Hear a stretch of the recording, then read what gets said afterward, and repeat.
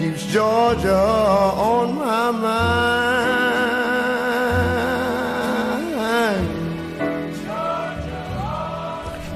9:13, and that's the first choice of our guest presenter, Dr. Jan Stremlau, Honorary Professor of International Relations at the Universityof the Witwatersrand in Johannesburg, South Africa. Kind of interesting. We played that ourselves yesterday, and the reason we added the John Legend version as well was because that dropped on Twitter yesterday, and I have no doubt that the musician John Legend had been waiting hours to post that, and then when the moment came, he was on. Prof, thank you so much for joining us here on SAFM's Jet Set Breakfast. Thank you, Michelle.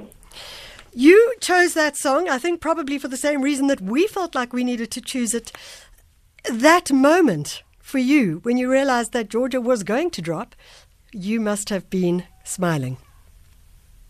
Well, we certainly were. My wife, our daughter, and I still claim Georgia as our last residence in the U.S. when I was at the Carter Center in Atlanta. So as a result, we voted in Fulton County, which is the precinct, the county that was really at the swing of this. And, of course, our congressman was the late, great civil rights leader, John R. Lewis, who was referenced in Kamala Harris's address last night, very emotional address last night. But I heard Ray Charles sing this song when I was a teenager. And at that time, Georgia was under segregation. And he was a blind singer, of course, but he was clear what his message was. The roads lead back to Georgia. And until Georgia became a democracy, a democratic state in a sense, then it would still be the same kind of apartheid regime.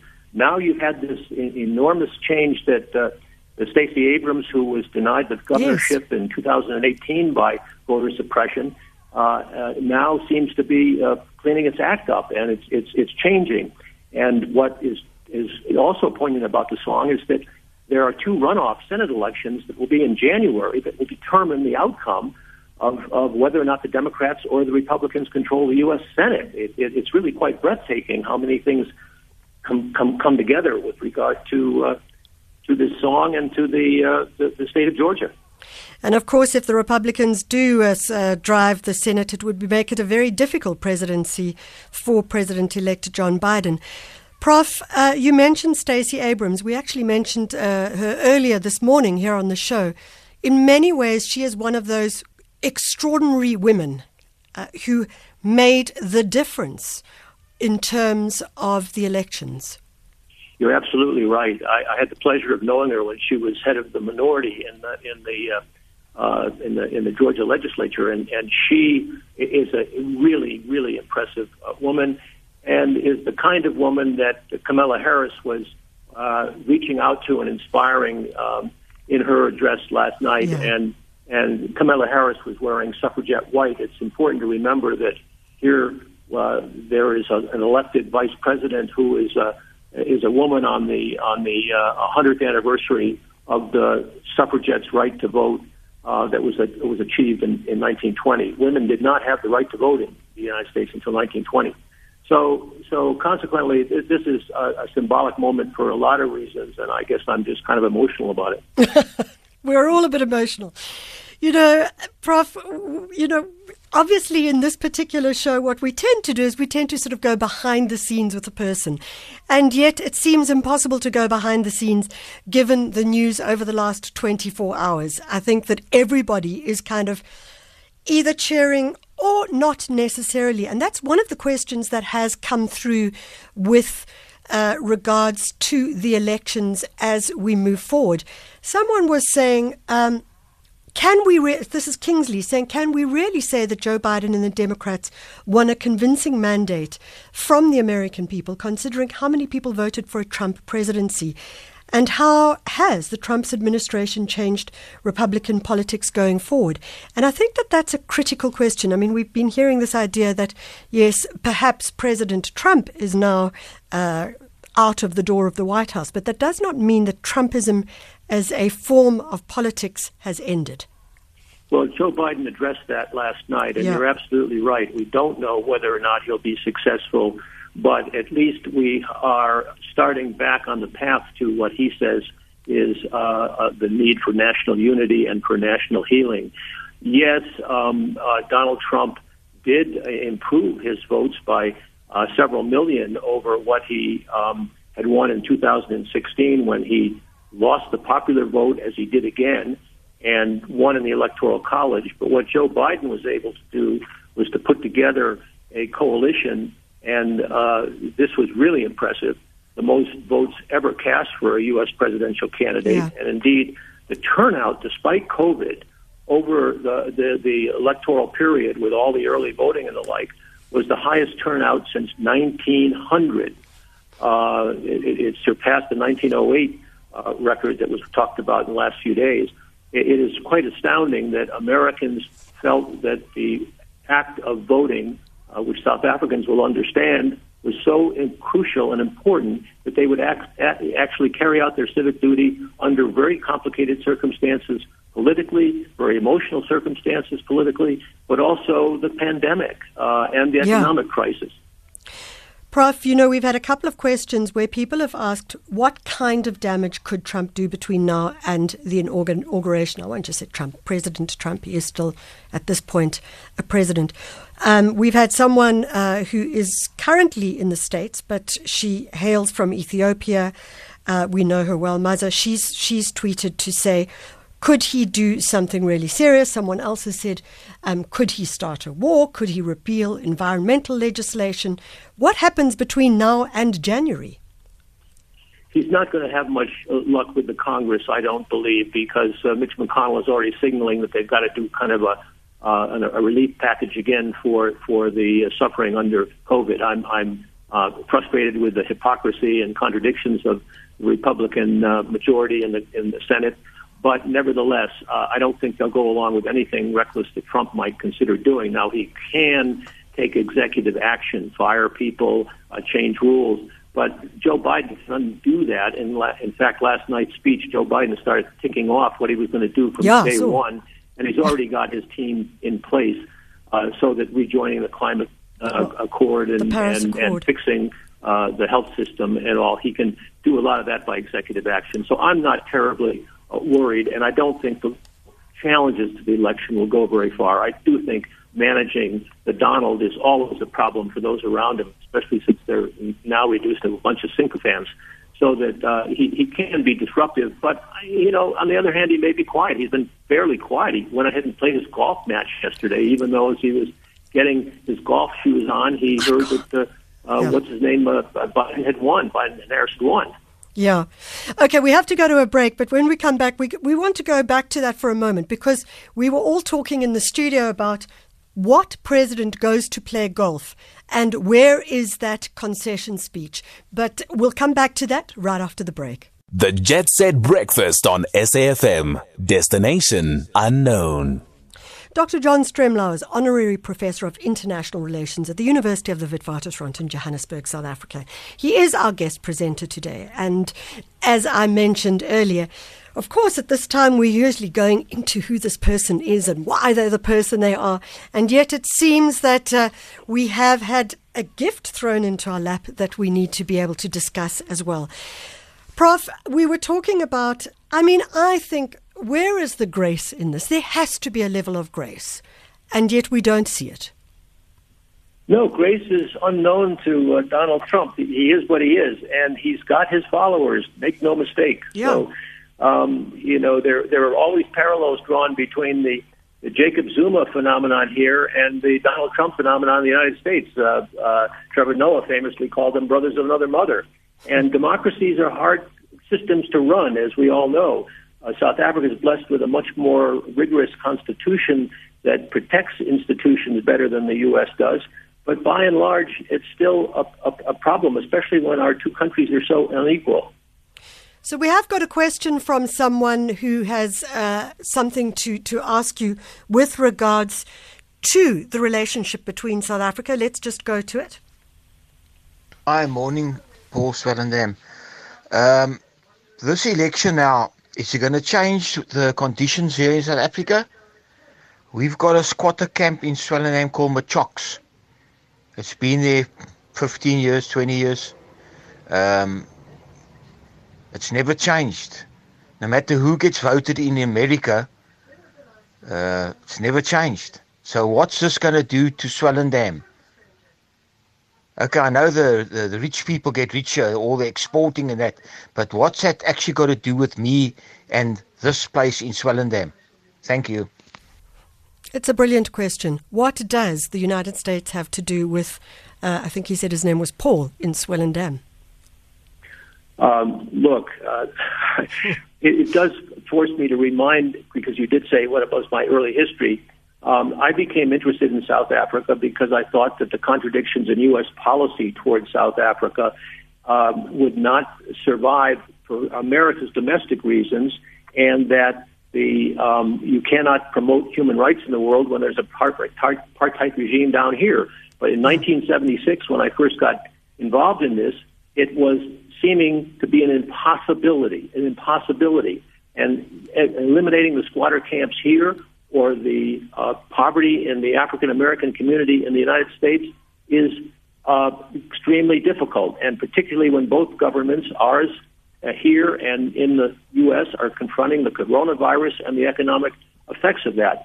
The Biden-Harris agenda for the African diaspora that addresses the problems of African Americans in the U.S. would be, by an extension, to U.S.-Africa relations, and in particular South Africa. I think at least you can have a start of a conversation to find practical means. Now, if the Biden administration is to rehabilitate the Center for Disease Control and Prevention, for example, for public health reasons, and cooperate more and continue the programs that are in public health and in energy and in food down here, that would be, I think, a contribution to the good of the country, but also at the broader level, trying to reinforce this partnership of democracies is important. I know it sounds like thin soup, but the United States is facing a huge economic crisis, and in its own terms, and it feels that. Just as South Africa is here, that does not help those suffering in the U.S. or here, and there are a lot more suffering here, relatively speaking, than there are in the U.S. But you have to bring together domestic and foreign policy, and Joe Biden's program does seem to suggest that. It's not all about traditional international relations. It's about the interdependence of our peoples, and I think that does give some glimmer of promise for greater and closer cooperation, which is one of the reasons why I think a conversation between Cyril Ramaphosa and Joe Biden early on in the new administration there would be very constructive. You know, Prof, you raise, obviously, and I think interestingly it's been raised by a listener there, the idea of geopolitics and how, in fact, there is this entire network. One almost thinks of it like a spider web or an ecosystem of how these things connect. And they may not connect in the immediate, but what they do connect is, for example, in the strength of the rand and how that can then support South Africa, or as you say, how they can connect in terms of relationships around health and relationships around climate, etc. We sometimes forget that, and perhaps now's the time to really tease that out a bit. Well, it certainly is, and one of the big areas that I think Biden has shown an interest in wanting to cooperate on is the illicit financial flows, the so-called beneficial ownership question of who is hiding what should be tax money. It's estimated that South Africa loses some $12 billion a year through illicit financial flows, something that Thabo Mbeki has been very involved with, chairing this special panel, African panel on this.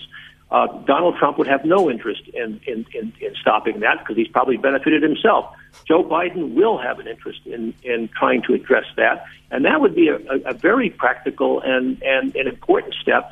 Now, how that money is spent, whether it alleviates the problems of suffering in a settler camp here, is really for the South African government to struggle with, and that's why I hate to sort of come back to why we have this UNDO commission to try to stem the tide of corruption here. And Joe Biden has said that corruption should be a priority in the United States because there is a lot of corruption, and it should be a priority here. That, again, is something that I think Ramaphosa and Biden could talk about constructively, about maybe having a closer binational cooperation on hidden taxes. How are they going to draw people together? Tax avoidance. How are they going to draw people together? I mean, you know, the way President Trump governed is going to be very different to the kind of governance that we may get from President-elect Biden. And I did hear a very interesting thing, I think it was on BBC, where they said how he was very much an old-school politician who worked between the parties, so constantly working across sides. Do you think he's going to do that with the citizens of America as well? Well, he said last night he certainly would. Yeah. And one of the examples of this, and I really think if your listeners have a chance to look at the video clip of Kamala Harris in suffragette white and in glorifying and praising the diversity of America, and that she's living proof of what is possible, and what Biden said was she exemplifies the increasing diversity of America, and the fact that's a strength. And that's what the Constitution of this great nation, South Africa, celebrates and tries to advance. It's not easy to protect cultural integrity of subgroups while at the same time bringing them together. But Biden, you're right, has had a great history of this. I grew up in a town very similar to Scranton, Pennsylvania, an industrial town in the Northeast. And we were quite diverse back in those days by those standards. And it sort of fosters a feeling that there is strength in diversity. And certainly if we're going to deal with climate change, we have to learn how to extend that kind of cooperation at the regional and even the global level eventually. And it's hard with states' rights still being so central rather than human rights. We do have to go into sports. I've got a quick question. When you saw, and you've mentioned it a few times, Kamala Harris, the vice president-elect in white, and when you saw her speak, did you get a little tear in your eye? Of course. I mean, how can you otherwise? You wiped it away. Our guest today, Dr. Jan Stremlau, Professor, Honorary Professor of International Relations at the University of the Witwatersrand in Johannesburg, South Africa. The Jet Set Breakfast on SAFM. Destination unknown. It's 9:36 and you are with a guest presenter slot. And we've had an SMS from someone saying that there's an aggressive vilification of Trump by SAFM. And I would say that in my personal capacity, there is a vilification of Trump. As a woman, I feel that he vilified me and every other woman on this globe. And so for me, this was not the man that I could support. So in my case, that would be just a simple enough reason, apart from many other reasons, as to why I would do that. Prof. Stremlau is our guest. Prof, we do get people saying, no, you have a position against Trump. Well, that's clear, but give us your reasons why. Well, Michelle, this is a tricky question because academics are supposed to be objective. No, they're supposed to be analytic, and they're not supposed to leave their morals by the side. And I just think we have to be explicit about that. I've looked into the Donald Trump administration very closely and carefully, and I've looked into the Barack Obama administration before that, and to go back, my first presidential debate was Nixon-Kennedy in 1960. This has been a long-standing interest of mine. And I make choices, and as a voter, I also have to make choices. And I think listeners deserve to know where a prof is coming from. That's why I recommended the books that I recommended that we're going to talk about in a minute. So let's talk about those books. And just to note also that never forget that whilst this is SAFM, News and Information, this is, of course, the Saturday and Sunday show, which is not a hard news show in any kind of way. Your first book, Elizabeth Colbert's The Sixth Extinction in Unnatural History. And, of course, you've spoken about the Paris Accord. You've spoken about climate change. It appears to be an issue for you. Well, it's an issue for everyone, and I thought that maybe by going back, this book was written in 2014, and Elizabeth Colbert is a science writer for the New Yorker magazine, and she's very, very careful about what she researches, but also she's very eloquent in her writing and very precise and also compelling about the existential threat that climate change poses for us. And too often we get lost in the details of one policy or another. And I just thought that your listeners might enjoy, if they haven't read, to go back and see the sort of fundamental trends over the last several million years that have brought us to this point of acceleration, which has occurred really since the end of World War II. There's, of course, been a concern that with COVID-19 and the pandemic over the last year, that climate change has been put on the back burner, which, of course, is critically not the case that should be happening, because in many cases the reasons for COVID-19 are linked to issues of climate change and how we engage with our environment. You're certainly right, Michelle. And if you look at Biden's platform and his program planning for the administration, Build Back Better, in fact, weaves together climate change and the economic recovery. He says there's no reason why good jobs can't be found by promoting renewable energy and employing those and putting the federal government money behind it. If you've got the oil industry and other old lobbyists working to resist that, then you have a problem. But even the oil companies are beginning to come around and see the wisdom of this. It's just precious late moment for trying to reverse the trend, and that's what was so destructive about Trump's summarily walking out of the Paris climate change accord, for heaven's sakes, and the Green Climate Fund that so benefits Africa, where down here we're warming at twice the global rate. Geez, ain't that the truth? So your second book that you've brought onto the table, which I thought was interesting because you have mentioned not just the Constitution of America, but also the Constitution of South Africa and the differences that you've noted. Tell us about that. Well, the South African Constitution is a human rights constitution. 38 years ago, this coming week, I heard Oliver Tambo in New York give a speech that I thought was going to be about foreign policy, and instead he stood up and he read very slowly the Declaration of Independence and said, how can you people reconcile these values with your support for the apartheid regime, which I thought was a stunning reminder, and it reinforced my interest in that struggle. And he, of course, delivered on the Constitution here, but it's a very different Constitution than the United States Constitution. Our Declaration book is written by Danielle Allen, who's a political philosopher at Harvard, a descendant of slaves herself, and she wants to draw attention to the actual text, where she feels that what Americans generally ignore is that the Declaration was about equality, not just about liberty, not just about freedom, but about equality. And of course it is, because all people are created equal is in the preamble. And that was, of course, at the heart of the South African Constitution that Albie Sachs so eloquently writes about. And Albie recently said that when Ruth Bader Ginsburg was asked by the Egyptians what lessons from the U.S. Constitution they could draw, and Ruth Bader Ginsburg, who was a great admirer of the South African Constitution, said, don't look to the American Constitution, look to the South African Constitution. And what we're seeing now is the Chapter 9 institutions provide a much greater independence for the judiciary than is the case in the United States.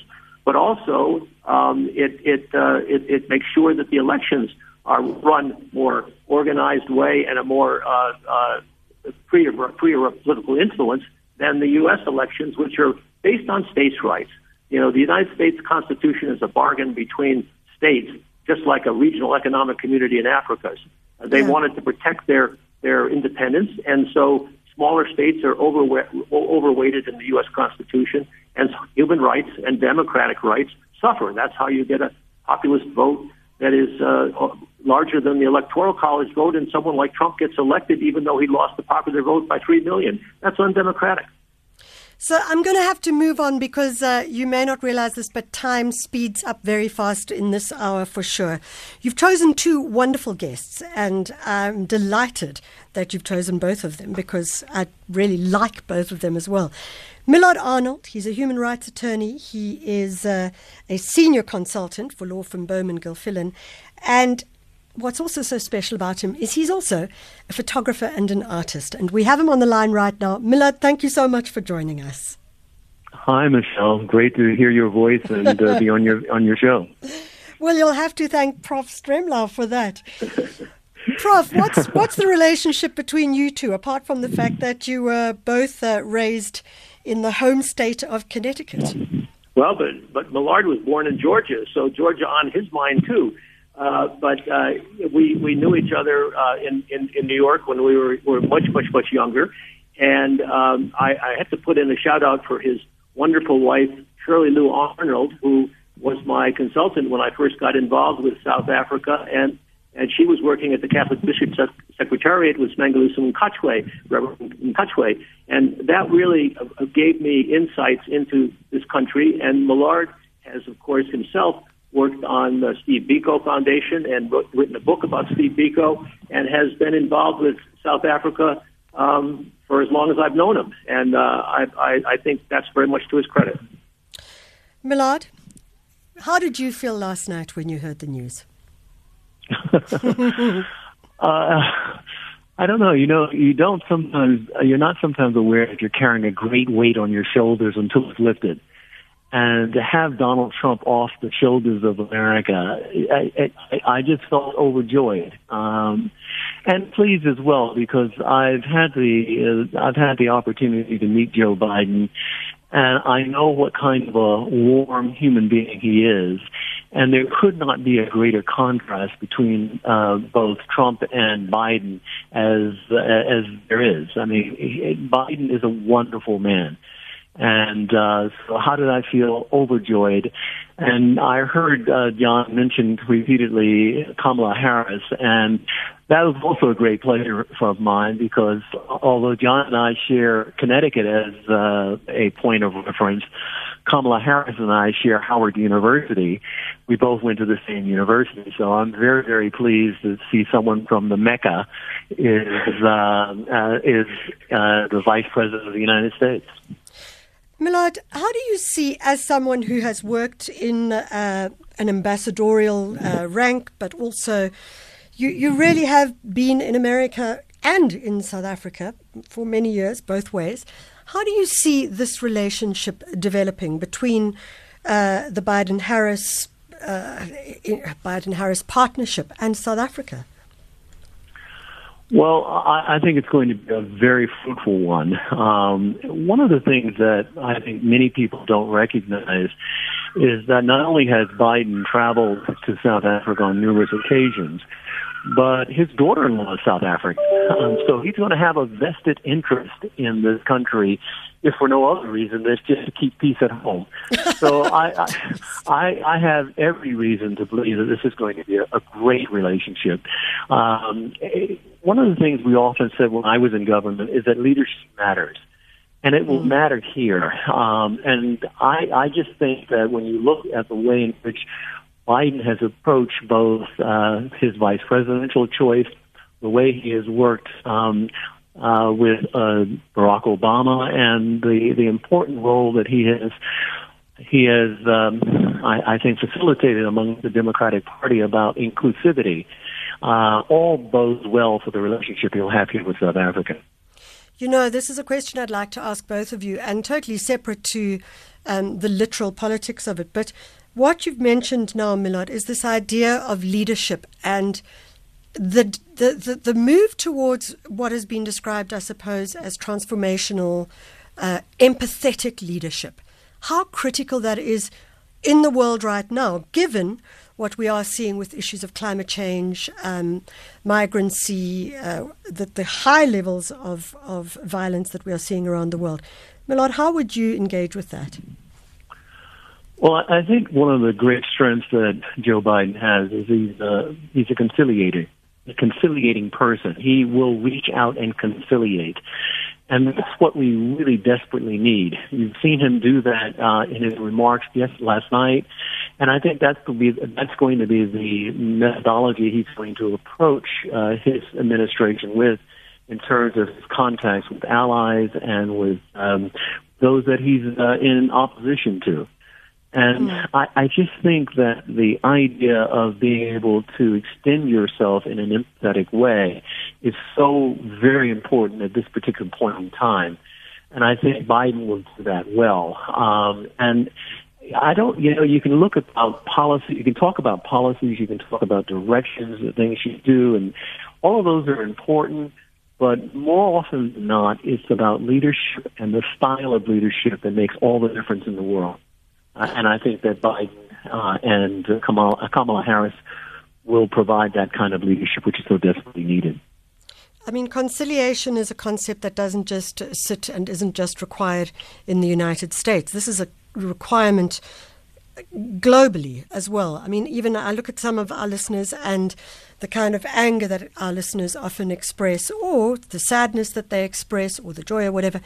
And this idea of conciliation is a difficult one, and yet people don't seem to be able to easily engage in it.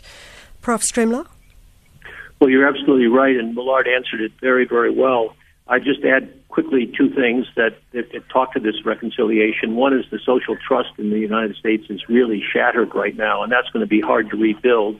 And secondly, there's the state capacity. Donald Trump has stripped so many of the agencies, including the State Department, of really good people, dedicated public servants, who I've worked with over the years, as Millard has, and getting those institutions back so that the South African DIRCO can interact effectively with the State Department is going to be a practical challenge, and he's going to have his hands full on doing those two things. Well, we look forward to that working its way. It's 10 to 9, and when we come back, we'll be chatting to Prof. Stremlau's second guest. The Jet Set Breakfast on SAFM. Destination unknown.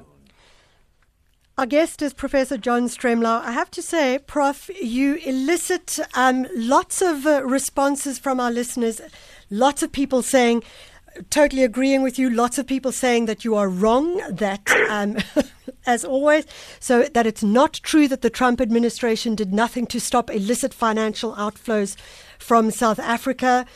Someone else saying that I'm editing the comments, which is not actually true. I am actually suggesting and saying that there are different responses. How do you respond to that? Well, I respond because I remember when terrorism was a concern, South Africans said they talked the guys to death rather than engage in terrorism. And I think there's a need to have this kind of discourse. Yeah. And that's what's broken down in America is there's not been the kind of serious discourse. It's all on social media. And I think Biden's emphasis on trusting science and supporting clear search for truth by responsible journalists is something that has to be prized and promoted. I must say, I did appreciate his comment last night where he said we will trust science. And given where we're at with COVID-19, that's absolutely critical. I mentioned that your first guest was Millard, is a fabulous photographer and also an artist, which takes us to the surprise choice of guest, someone who I am very fond of, Sam Nhlingetwa, artist who is artist extraordinaire, I suppose one could call you, Sam, who is just, I just want to say great artist. And I wanted to ask you, Prof, why Sam as your second guest? It's obvious. I mean, he gives me insight into South Africa, gives us all insights into South Africa and the inherent dignity of every human being, no matter what their task is in life, whether they're the lowest rung of the economic ladder or they're successful. He has portrayed the diversity of this country as compellingly as anyone I know, and I think it reflects the same kind of interest that he has in the United States, which is why I thought he'd be a good guest to have, because he knows both societies quite well. Sam, it's great to have you on the line. Thanks, Michelle, and thanks to Prof about your kind words, and good morning to your listeners.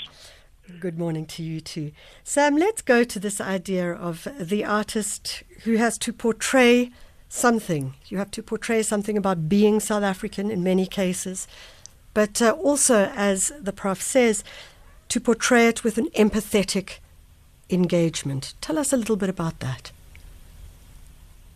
Well, I think the way one expresses himself through the canvas with the environment that one is always in. And I can also talk about even the past, paintings that I've produced. They were propelled by our conditions under apartheid. And it's something that one couldn't ignore. It was the situation. I mean, like, for example, the Sharpeville shooting and the Steve Biko's death. So those were, they just happened to be there in front of you because you are also a victim of that under apartheid. You know, one of your great selection of works is where you look at space. You look at space and engagement. And I wonder if you could briefly tell our listeners about that. The Room, and then, and you align it with other works as well. I'm not getting the words out right, but you know what I... Well, those are interiors and a vacated space. I think it was like a follow-up because, like, I worked for about 13 years as a set designer for SABC. So we used to deal with empty spaces when we were designing sets. And this fascinated me because, like, now I was not doing something that the producer wanted. I created my own space, playing with furniture, playing with color, playing with depth. And it's something that I enjoy doing. Even like recently, I was in a group show supporting David Goldblatt. Yes, yeah. And I did a series of about 7 of those interior paintings. And I think they appeal to anyone around the world. It's not something that is subjected to South Africa only, but it's more like a universal kind of subject. I think also what they do is they provide a moment of solace and a moment of silence. And I think particularly in a time like this, we need that a lot. Prof. Stremlau, I'm not sure if you would agree with that, but the idea that there needs to be a space to just breathe in and breathe out with all the noise that is going on around us. No, I think that Sam's greatest works are the last series that he's done on interiors. Yeah. And I can only quote Nadine Gordimer, the late Nobel laureate, who testified that her sense of who we are as people was advanced greatly by Sam's interiors series. So we are in good company, Michelle. We certainly are. Unfortunately, we're coming to a close, so I want to put a question to both of you. Who are we as South Africans, but who are we as citizens of the world? Sam, I'll ask you that first. Well, the COVID has taught us that we are one. We are human beings around the world. Yeah. What does that mean? It means that we need to sort of like forget about race, gender, ego. We are human beings. Yeah. That's how I can just put it. Prof. Stremlau? I agree completely with Sam. And what this mask thing is that was so politicized in the U.S. is that we take care of our neighbors. We treat each other as we want to be treated ourselves. And I just find that the way in which COVID makes citizen responsibility important, but also social cohesion important. And somehow we have to marry the two in a way that allows us to move forward collectively together. And it's very, very difficult. But COVID has at least had that silver lining to remind us that we have individual responsibilities, but also social responsibilities. Very briefly, Prof, because we're closing off, the Ndlulamiti scenarios speak directly to the concept of social cohesion, particularly in South Africa, a series of scenarios. Do you think that we are moving closer towards that? Or as someone who has lived now many a year in this country, where do you feel we are positioned? Well, I'm not optimistic, but I certainly have hope. I've learned hope by the miraculous transformation that occurred here. And as Barack Obama said at the Mandela Centennial, Mandela did speak for all humanity, and I think that's something that we should never lose sight of. I think that's a good way to end it. Professor Jan Stremlau, thank you so much for joining us. Sam Nhlingetwa, thank you. Millard Arnold, thank you. It's 10 o'clock. It's time for the news, so good morning.